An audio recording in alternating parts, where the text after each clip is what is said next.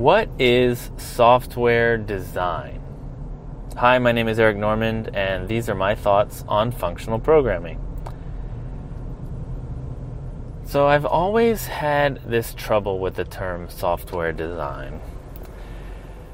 It's used a lot in the object-oriented world, and I've never quite understood what it's supposed to mean. So it kind of feels right sometimes to think of what you do when you're like moving code around and choosing where methods go. It kind of feels like design, but in the end it doesn't seem to warrant a new term besides just coding, right? So, it's used a lot. You see it in design patterns. You see it in the book Practical Object-Oriented Design in Ruby. The design is just brought up so much in the object-oriented world. But, for instance, design patterns, the patterns movement in architecture started by Christopher Alexander. They didn't call them design patterns. They didn't even call them architecture patterns. They were just called patterns. And when did that term design come in? Because to me, when you look at the patterns themselves, you open the book and you read them, they are coding patterns. They're like templates for like behavioral they're behavioral templates. They're about here's what your objects should be doing when they're playing these roles together, and if you follow something similar to this, we call it visitor pattern, whatever. Well, where's the design in that, right? What does that have to do with design? It seems more like a coding pattern, maybe a behavior pattern, I don't know. But where does the design part come in? Well, Sandi Metz in her book Practical Object-Oriented Design in Ruby, I had never read it before, but I started reading it a couple weeks ago. And the first chapter is why design? And I guess I had always just put off this book, thinking I'd read it later. And she does have a chapter exactly addressing the question. And it kind of cuts through a lot of my skepticism about the term. And it gives me a way to think about it that I hadn't thought about before. So whenever I had heard about refactoring, about design patterns, it all seemed very much code-oriented, right? It's like design patterns to me is like your language doesn't let you do this particular thing that easily, so you need a template to make it easy. Sort of like, you have a for loop.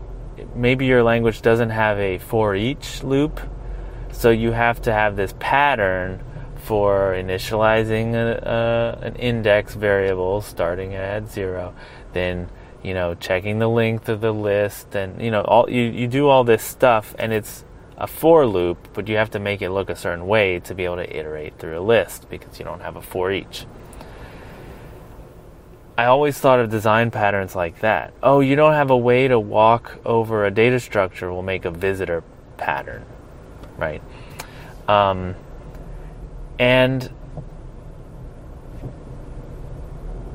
what Sandi Metz's argument is, what her definition of design is that it's making choices in the code so that you can maintain a good development speed, right? So you make some choices and it later slows you down because you have to make a lot more changes to your code to make a small change in the software, or you have to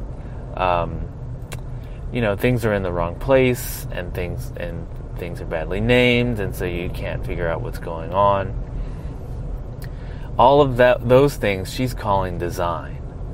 So it's one aspect of because it's not about how it works, right? It's not about what the software does. It's about how you choose to organize it, how you choose to, where the methods go, what the interactions between the objects are. Those choices are, and like how your dependencies work. She talks a lot about dependencies. All of that is not really about what it does. It's about how it does it internally in the code. So it's really a developmental concern. Design falls under the developmental stuff, meaning there's there's functional, what are the features you have? There's operational, which is like, is it scalable? What platforms does it run on? Is it cost effective? Those kinds of things. Then there's developmental, which is how easy is it to add new features? Are your developers stressed all the time working in this code? And she's putting it under that, the developmental, right? I always looked at it like it's a syntactic concern. It's all about code and not about the abstraction. But what she's saying is that you can't really separate out the abstraction from its representation. So, you might think that the size of the method is purely syntactic, right? Because it's an easy transformation to split it up into two, right?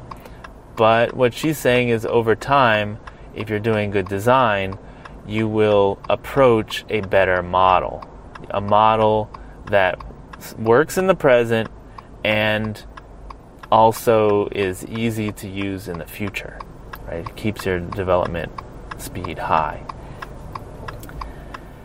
And so this gives me a lot of hope, because I've always seen them as in conflict. This idea of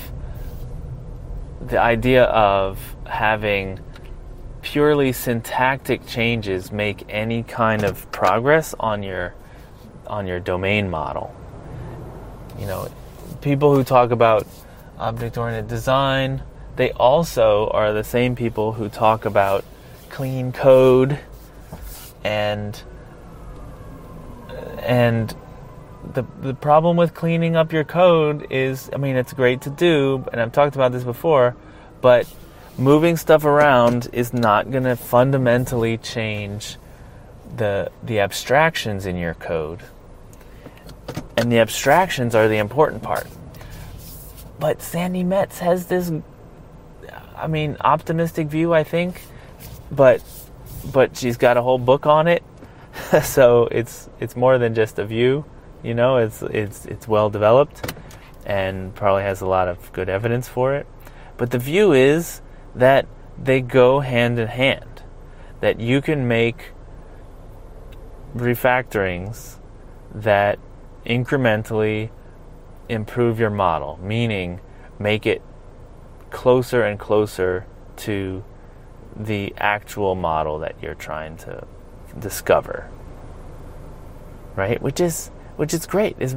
That's like the holy grail, is to be able to write a quick and dirty version, and there's problems with it. That you haven't really captured the model yet that well. But over time, through actual development pressure, wow, this is taking a long time to make this feature change.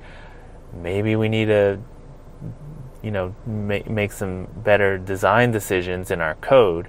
And those design decisions, by just focusing on getting the developers happier, faster, easier, simpler time, all of those changes will actually align you with the model, right? Which I don't know if it's true, right? It's sort of like asking, if you start with a naive brute force approach to finding the shortest path, and you just kind of like make all these, like, I don't know what you would call them, just changes, just organizational changes, code changes, will you eventually wind up with Dijkstra's algorithm? Just by refactoring it. I don't know, right? But it's a very optimistic view, and it's kind of also a pragmatic view, because that is kind of what we have. We have companies that want to get software out the door fast. They don't care so much about how clean the code is. From the business perspective, it is a developmental concern, that's what I'm saying. They just care that it's not too expensive and that it does what it needs to do. And there's all this pressure to get it out faster, and that pressure of getting it out faster could require the developers to go back and do these design decisions, make design changes to make things faster. And maybe you could develop a good model that way. That's, like, I guess, the dream of Agile. And I'm skeptical, but I want to keep exploring this. All right, let me know what you think. My name is Eric Normand. You can reach me on Twitter at Eric Normand. Also on email, eric@lispcast.com.